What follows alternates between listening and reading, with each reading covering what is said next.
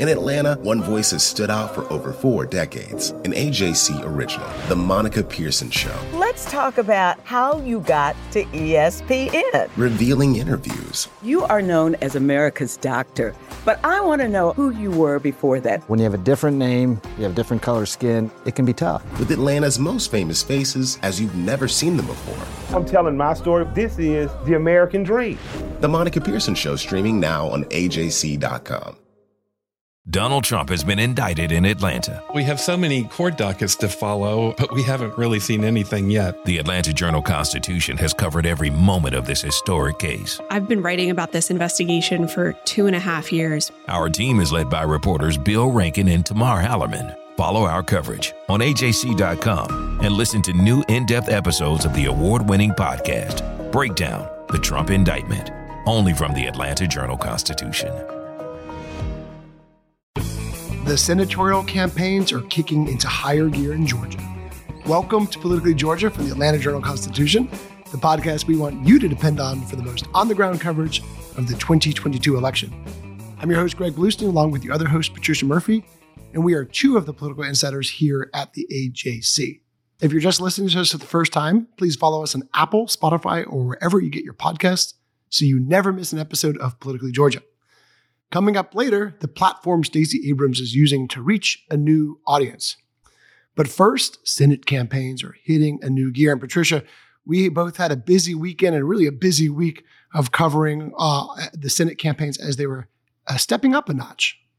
Yes, you can feel the tempo coming. I would say as soon as Labor Day comes and goes, these campaigns are in a full sprint. So this is sort of leading up to that full sprint. And you can definitely see that their schedules are ramping up. We're seeing big, fat, shiny buses out. People are doing bus tours. They are definitely getting out in front of more and more voters. They're doing more and more events. And they're really trying to hone in on their messages, try and get in front of as many people as possible. And it's absolutely, you can just feel it. Yeah, and Patricia, we were out on the campaign trail this weekend too, where we caught some of the audio we'll be talking about later. But I hope you also had a little bit of time off the trail. We went whitewater rafting up in Nantahala, up in North Carolina, with the 2 kids while my wife was at a spa weekend. So I took the kids on a raucous river tour. And my favorite part of that, we were with this random group and there was this teenager.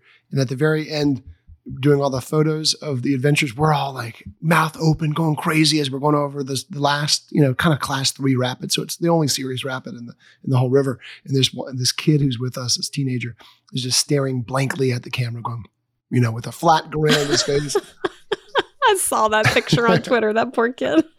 Greg, I need to, I'm going to take a page out of the Bluestein's playbook because my life is so different and I feel like maybe it's my fault. But no, I spent Sunday with like 6 hours of quality time with my laundry and getting I have to get 5 pair of socks out for each kid for the week.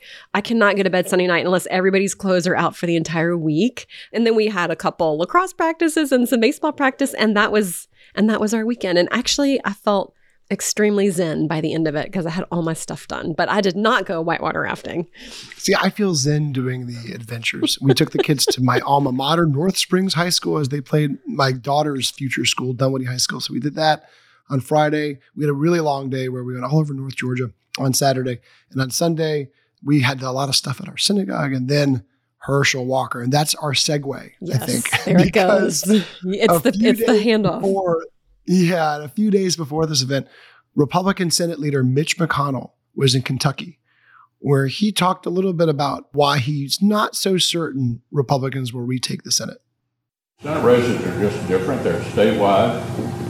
Candidate quality has a lot to do with the outcome. So, Patricia, he's citing candidate quality. He didn't say any specific state, but we do know that there are mounting Republican concerns about Senate candidates in Pennsylvania, in Ohio, in Arizona, to a degree in Wisconsin, and of course here in Georgia, where Herschel Walker is struggling in the polls, even behind Raphael Warnock 3, 4, 5 points in some of the most recent surveys.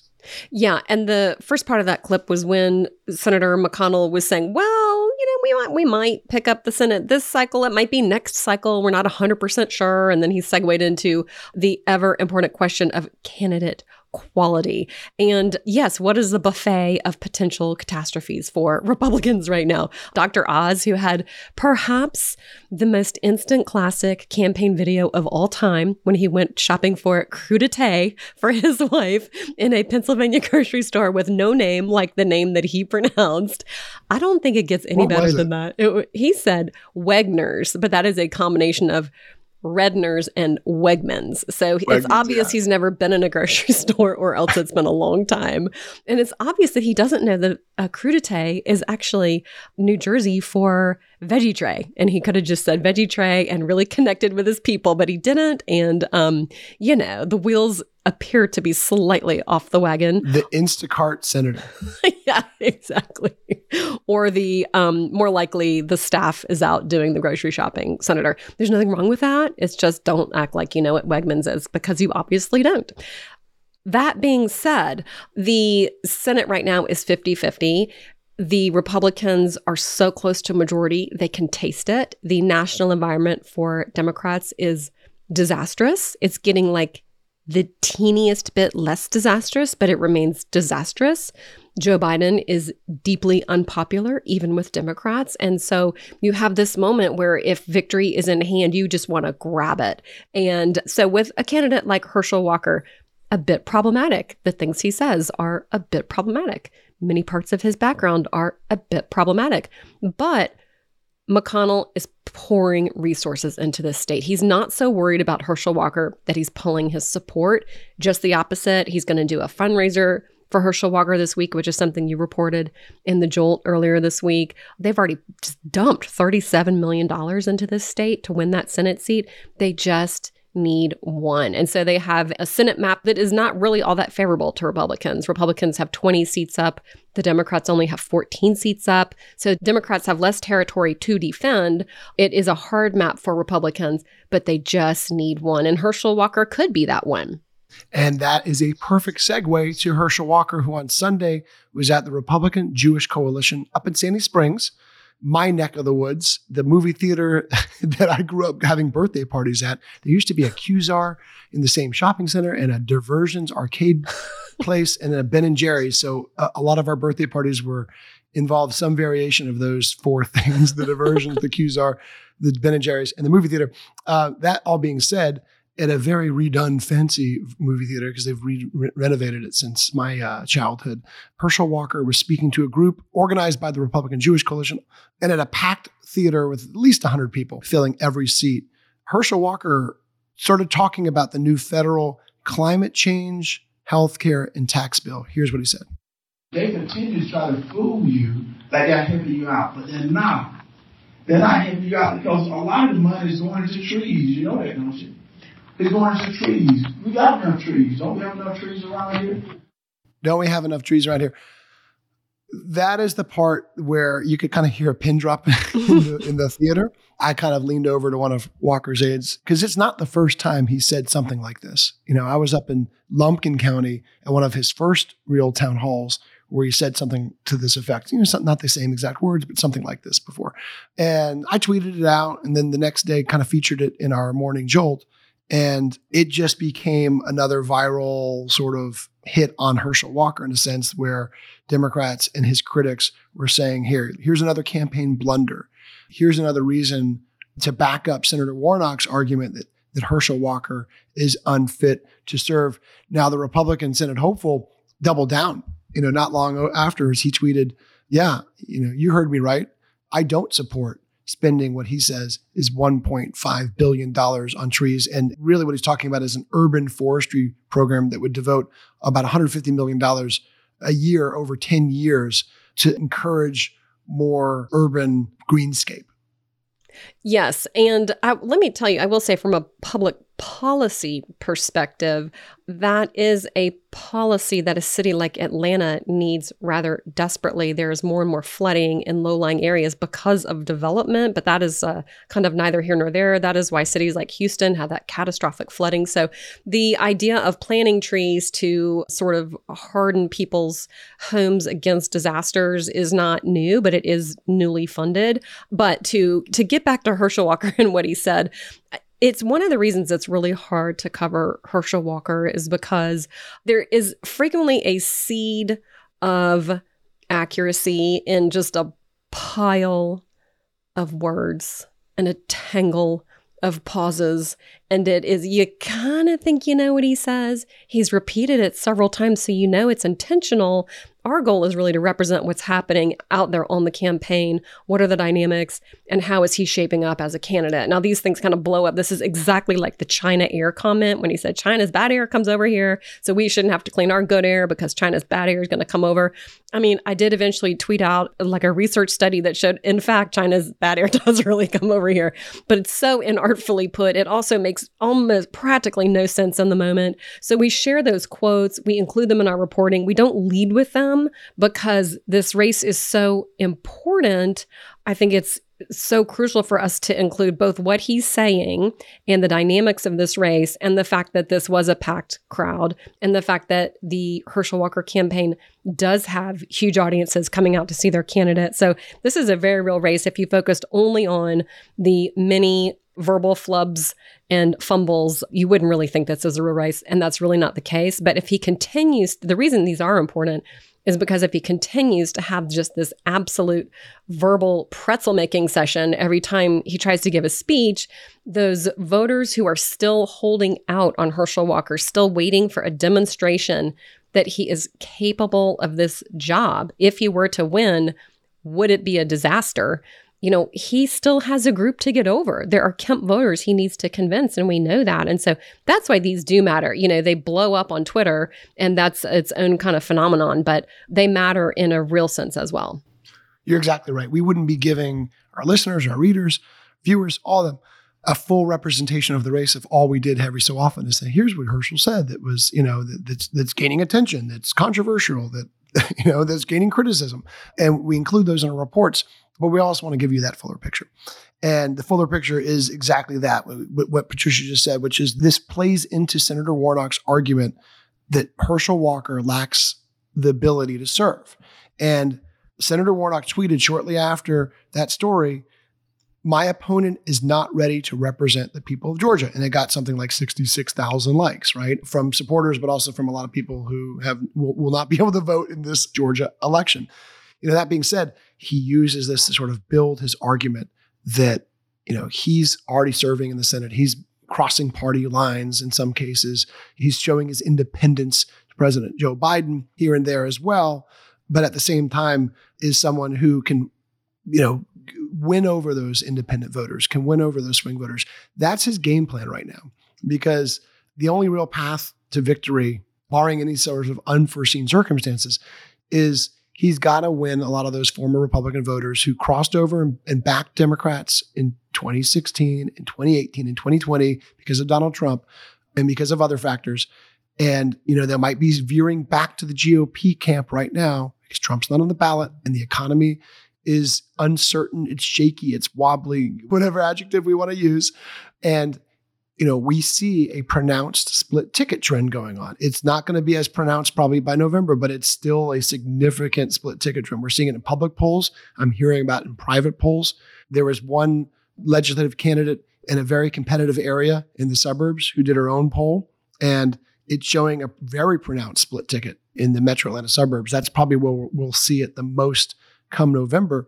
And in a race where the dynamics are this close, we're in the most closely divided political state in the nation, right? 11,000 votes divided Joe Biden and Donald Trump in 2020. So just small variations, small changes of voting patterns could really have a major impact in these races. Yeah. And I think, speaking of small variations, I have been really interested to see Herschel Walker going into the Black community over and over again. He had a forum over the weekend with Black pastors. He was down in Albany on Tuesday with Black pastors and is getting in front of Black business groups and really directly going after Black voters in a way that Republicans really have not before. And he is in this incredibly unique position to be a Black candidate running against another Black candidate.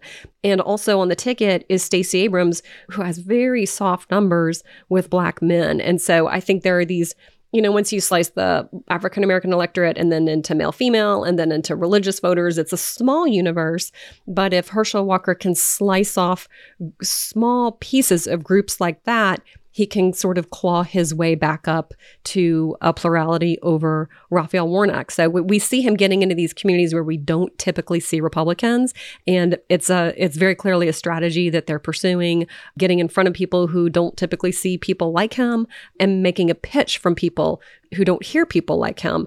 And one thing I do want to mention is that along with all of these verbal somersaults, he does also have a very clean, very tidy message in a way that is, delivered in a Wrightsville accent, in a way that people who are in rural communities, lower educated communities, these communities, it just is so authentic. It sounds so real to them. And he says, the Democrats and Raphael Warnock are lying to you, and I will tell you the truth.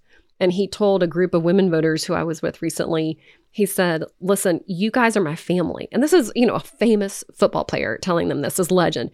You guys are my family and I protect my family. Those are the kind of messages that really break through and connect hard with some groups. And so along with the I don't even know what to call it again, but there is also a very clean, direct message that is effective with groups of voters that he gets in front of. Yeah. And another message that his campaign certainly wants him to continue to focus on is the argument that Raphael Warnock votes with Joe Biden 90% of the time. I think it's 94, 96, whatever the number is. Raphael Warnock has done more for Joe Biden than he has done for Georgians. And so that's the message that he repeats over and over again, because again, we've talked about this plenty of times before, but Joe Biden's approval ratings remain around 36% in the latest AJC polls, and other polls show him well underwater, high 30s, low 40s. And that's the Senator Warnock's challenge. He kicked off his bus tour in a major way. You're about to see him a lot more on the campaign trail. The Senate is in recess. He started his bus tour in Warner Robins last week. He's going to be in Savannah. He's going to be in Columbus. He's going to be in Metro Atlanta. The Democratic Party conventions this weekend in West Georgia. So he's going to be all around the state. And his message, for the most part, is focused around what Democrats like to call the Inflation Reduction Act, but the massive federal climate change, healthcare, tax bill that includes a significant part of his reelection agenda, which is a $35 cap on some Americans who receive insulin. So a $35 insulin cap for some Americans. Doesn't cover private insurers, but it does cover government insurance. And this was a major win for Senator Warnock. When he's on the campaign trail, you're not going to hear him extol. You're not going to hear him praise Joe Biden. You're going to hear him talk about his independence from Joe Biden, his fight with Biden to secure student debt relief, and his work. He often talks about his work across party lines. He talks about his work with Senator Tommy Tuberville of Alabama and Senator Ted Cruz of Texas. And sometimes you can see the sort of the jaws drop in the crowd, but it is part of his core argument that, hey, he can work with anyone, whether it be Joe Biden or whether it be a very, very conservative Republican. Yeah, and on the campaign trail, we're also going to hear him deliver some very business-friendly messages and some farm-friendly messages. He is working to really show, when he's going around the state, what he's done for the state's farmers, and farming is the state's, agriculture rather, is the state's largest industry once you kind of add in all the bells and whistles that go with it, like manufacturing. And then speaking of manufacturing, he was really instrumental in putting in a piece of the CHIPS Act that is something to speed and enable semiconductor production, and that also will give research money and development to the HBCUs in Atlanta and around Georgia. So he has, it's unusual, I have to say, for a first-term senator with just 2 years in office to be able to come back home and say, these are all the things that are now law. These are all the things that I did. A big piece of that is because Senate Democrats want him to be able to come home and say he got all of these things done. But he was able to really put his mark on that, put Georgia's mark on a number of these really, really big bills for this moment, for this week, so that he could come home and say, I've done this, this, this, and this. Kia, I've got the semiconductors coming and the chips coming from your cars. And farmers, we've got farm aid coming for disadvantaged farmers, but then for other farmers too. He can kind of go around the state and he has this whole laundry list of things. And so he's trying to really eliminate the partisan conversation and talk about the production conversation, what he's been able to do and what he's been able to do because it's a 50-50 Senate because his body is in that chair for Georgia. Because Georgia flipped, Joe Biden is the president. He'll be the president at least for 2 more years. And this is the power of that incumbency that he's offering to return to for voters who can now not just wonder what he would do as senator, but now they know what he's done as senator. And he can make the argument for every split vote, for every 51-50, Vice President Kamala Harris tie-breaking vote, that he's the reason why, him and Jon Ossoff are the reason why the bill even got to that point. This is Politically Georgia from the Atlanta Journal-Constitution. Hip-hop is a product of Black people. It's a product of Black song and celebration. The Atlanta Journal-Constitution presents hip-hop's most pulled elements are pulled from the South. A Southern hip-hop story. We always go back to that moment of the Source Awards. Everybody wants your rhythm, but they don't want your blues. The biggest names in hip-hop. Atlanta is still the mecca for hip-hop. 50 years. No one can deny one film. The power of the South now. The South got something to say. Streaming now at ajc.com/hiphop. Our journalists at the Atlanta Journal-Constitution are working around the clock to keep you updated on all the developments surrounding the Trump indictment. Now the AJC is putting all of our coverage in one place with our new Trump 19 newsletter. Every Wednesday, you'll have our latest coverage and analysis on this historic case in your inbox. So sign up for free today at ajc.com/indictment newsletter. That's all one word. ajc.com/indictment newsletter. And we're back to Politically Georgia from the Atlanta Journal-Constitution. I'm your host, Greg Bluestein, along with your other host, Patricia Murphy. And we are 2 of the 3 AJC political insiders who author the Morning Jolt newsletter. Me late at night, Patricia early in the morning, Tia also late at night. So we're the night owls. Patricia is the 3:30 a.m. It's 3:30 a.m. now, right, for you? Yes, and I got my new Yeti coffee cup, which I always thought was too expensive, but now I consider it an investment in my happiness. I gotta start thinking of purchases like that. It makes me so happy. It's the best $35 I've ever spent. And every morning I open the dishwasher and take out my little Yeti cup, and I'm like, let's do this thing. So I'm an iced coffee guy. I don't like drinking hot liquids. And I have to. And in the summer especially, I'm the guy who's like, okay, what do you have that's iced? But I know there's a lot of pushback on us iced coffee guys, but I'm also not a coffee person in general. I get too jazzed up. You do. I've actually seen you after a cup of coffee and like your knee will just be bouncing. I'm like, are you okay? Oh, really? I'm that obvious? You're that obvious, yes. Well, our coffee-infused, caffeine-insulated morning jolt, yeah. We like to say it sets the stakes and the agenda in Georgia politics. And you can get it in your inbox every morning. If you're a subscriber to the AJC, you can join the community right now, this very moment, by going to subscribe.ajc.com/podcasts. And your first month of unlimited digital access is just 99 cents. That's subscribe.ajc.com/podcast. So you always know what's really going on. And we talked a lot about the Senate race. Let's talk about the governor's race. It's been a little bit quieter, certainly since last week when we had a lot of the back and forth between Brian Kemp's lawyers and Fani Willis's investigators over whether he would testify in the special grand jury. We are still very closely watching that. And right before we taped this podcast, we had a new filing from Fani Willis's office.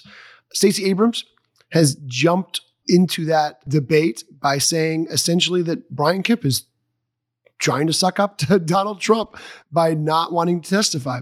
And this is an issue that she's kind of been quiet about. I mean, we haven't heard Stacey Abrams talk much about the special grand jury until now. But at the same time, she is continuing to put out new policies. And just this week, she has a pretty broad plan to combat climate change. We know it's really going to be a federal fight, right? Hundreds of billions of dollars. This is not something that, local and state governments have much leverage to fight on their own, but they can certainly help with trying to combat climate change. And her plan, Patricia, includes several policy items, including new incentives to hire more green workers, encouraging the creation of real climate change plan, and other developments that we have not seen from state leaders from either party before. I think she's first and foremost trying to send the message that if you elect me, you will have a governor who believes in climate change and wants to do something about climate change. Now, that is a very real conversation on the coast of Georgia. So Stacey Abrams was down in St. Simons at the beginning of the week rolling out her climate plan. Places like Brunswick, Savannah. I mean, there's all kinds of coastal flooding that is really impacting those communities over and over. St. Mary's, that's another good example. Also, the farmers in South Georgia are just getting hammered by these natural disasters, and that are supposed to be once every 100 years. It's about once every year, maybe once every 6 months, depending on where you live. And so it's a real issue whether or not you want to acknowledge it or discuss it. And so I think she wants to send the message, not the president. I don't know if she wants to send that message, but she wants to say, if I'm the governor, I will prioritize this. And so embedded in her plan, which is, again, dozens of ideas, it reminds me a lot of kind of an Elizabeth Warren approach to I have a plan for that, which used to be the rallying cry for Elizabeth Warren is, I have a plan for that. So Stacey Abrams has a plan for that. And in this plan for climate change also is saying she will go after those federal dollars that just passed in the Inflation Reduction Act. She will go after those dollars for Georgia to add resilience measures to coastal areas to help other people adapt and prepare for climate change. And so that is really the thrust of it. I don't think any voter is going to go through that plan word for word, but it's the message. This is the kind of governor I will be. And then also, even with her statement about Fani Willis and Brian Kemp, she's continuing to try to send the message, this is an extremist that I'm running against. Don't buy the sales job that Brian Kemp is some independent man just because he didn't flip the Georgia elections because Donald Trump told him to. I mean, Brian Kemp has gotten an enormous amount of political capital out of that choice. I don't think he was doing it for that reason, because I think we all thought he would lose his race because of that decision. But it has really rebranded him in a way that almost nothing else could as a person who is independent from Donald Trump. And so she's trying to say, oh, look at this. Here's Brian Kemp not cooperating with Fani Willis. He's just a Donald Trump crony, just another one, put him on the pile. So she's trying to send that message. I'm moderate. I have solutions. He's extreme. He is not moderate. He's not about solutions. And so that's the message she just wants to send over and over and over. Yeah, she says he is trying to be moderate and MAGA at the same time. She calls him an extremist. And this is sort of the Democratic nightmare scenario. It's that, by contrast, Brian Kemp, who's the state's first lifelong Republican governor, who's one of the most conservative politicians in Georgia, who has a very conservative agenda. But by contrast to David Perdue and to other, Trump loyalists, he looks a little bit more moderate. He looks a little bit more centrist. He wouldn't call himself a moderate. He wouldn't call himself a centrist, right? He'd call himself independent in some sense, right? Of course. A maverick maybe, but not someone who is by any means in the middle of the political spectrum. He would label himself as a conservative. And yet, to some voters, by contrast with David Perdue and the others, he's not as far right as them. And now Stacey Abrams' challenge, it's not just Stacey Abrams. It's also Been Nguyen. It's also other Democrats facing the Trump-opposed incumbents, the Republicans who beat back Trump-backed challengers. They're out there saying, as Been Nguyen says, is Brad is not your friend. Right. So it's a real trend in this race, and one where we keep on seeing in these poll after poll after poll, especially in the limited number of down ticket polls we've seen, where independents are breaking to the GOP right now, particularly in the Brad Raffensperger versus Been Nguyen race. And we'll see if it tightens as the election nears. But certainly we know that a number of voters, thousands of Democratic voters, crossed over to support Brad Raffensperger and to a lesser degree support Brian Kemp against the Trump-backed challengers. I want to get back to a point you said earlier, though, with Elizabeth Warren, because I've heard that from a number of Democrats in the last few days and weeks. Stacey Abrams put out like 100-point policy proposal the other day, where it's 100 different policies. And it was meant to sort of contrast with Governor Kemp, who to this day has really put out one or two big ones, a homeowner tax rebate and a general tax rebate that would put $1,000 into the pockets of many Georgians. That's, he's mostly running on his record rather than pledges of what to do in a second term, where by contrast, Stacey Abrams has put out plans for criminal justice and plans for affordable housing and plans for climate change and plans for public safety and all sorts of different plans, teacher pay raise, education, healthcare, you name it. There is a plan. But Patricia, the question is it sinking in with voters at a time when the economy sort of reigns supreme in poll after poll after poll? I think it's a really good question. And she obviously has a much harder job than Brian Kemp does right now, because Brian Kemp has his entire record to run on, and voters know what kind of governor he would be because they know what kind of governor he has been. So they're making a fully informed decision on Brian Kemp. For Stacey Abrams, she needs to paint that picture for voters over and over. But then I think you really do run into a communications challenge. I used to actually work in communications. It was terrible. But we used to say, if you say everything, you're saying nothing, because it's just so much that people cannot focus on 1, 2, 3 simple things. If they can't repeat it back to you, they have not heard it. They have not absorbed it. And so it's a real challenge. She wants to show them this is what it would be like. She wants to eliminate that risk of, I don't know exactly what I would be getting if I had Stacey Abrams as governor. She wants to eliminate that problem for voters and take away that friction point and say, no, I already told you exactly what it's going to be like if you elect Stacey Abrams as governor. But I think it does risk diluting her message. Going into this race, she was voting rights champion, progressive champion, and then she started to layer in economic messages, which I think is so important. But then Democrats frequently get into a situation where they're working to build a coalition of environmental voters, people for whom abortion is their top issue, people for whom immigration is their top issue. And so they're working to be kind of everything to everybody.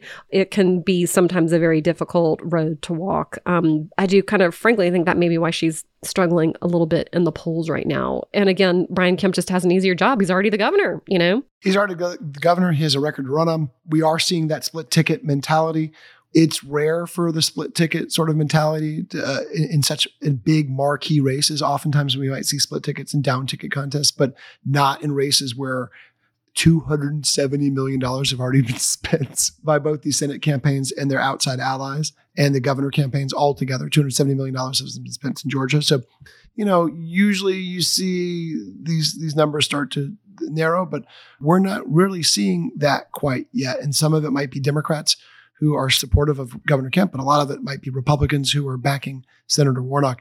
It's going to be a fascinating element in this campaign. And I know that we are continuing on the campaign trail. I've got stops in rural Georgia. You're all over the place, Patricia. You also have a column to write, so it's a little bit harder for you to cut all. I wrote it in the car. I finished it in the carpool line today. I'm like, this is. Actually, it was great. I mean, I was going to say something like, "This is terrible," but it wasn't. I mean, I think the column turned out well. But yeah, I mean, it's quiet. I had my little Wi-Fi hotspot with me. There's nobody talking. I was kind of in the zone on that one. But yes, you and I both are frequently filing from anything but a desk, and that's okay. I mean, that's kind of the best part of the job. We have a new office. I think it's only a couple days a week, but I've been there once. I don't know. Have you ever been there, Patricia? Is that the time I saw you? It was for a podcast taping, actually. So maybe. No, I wasn't on that. No, I guess I've never been. You might not have been to the new office. A work line. We have a new office. But I do go out. I tell people, like, technically I work from home, except when we're at the Capitol for a third of the year, we're on the campaign trail for a third of the year, then we're out just, going around the state for the rest of the third of the year. So work from anywhere, I guess that's what it is, not work from home. Yeah, I've worked from my car plenty. You can find me at coffee shops all over the state. This morning I worked in one up in Gwinnett County after a couple meetings. I was in Norcross. I know, you were right near me. I was in Duluth, you were in Norcross. Yeah, missed. But I know good restaurants pretty much. But remember, my palate is not as distinguished as yours. So I'm a chicken finger guy. But I know restaurants that I think are good all over the states, and coffee shops where I like to hang out and file my stories and then get back on the road. Well, coming up on Friday's episode, we'll answer your questions, maybe from the road, from our listener mailbag, which you can now call into. It's the Politically Georgia podcast hotline. You can call anytime. You can leave a question and we'll play it back and answer your question right here on the podcast. 770-810-5297. That's 770-810-5297. We can't wait to hear from you. And thank you for listening to the Politically Georgia podcast. You can count on new episodes of this podcast to come out every Wednesday, every Friday, or whenever big news breaks. We will see you next time on Politically Georgia from the Atlanta Journal-Constitution.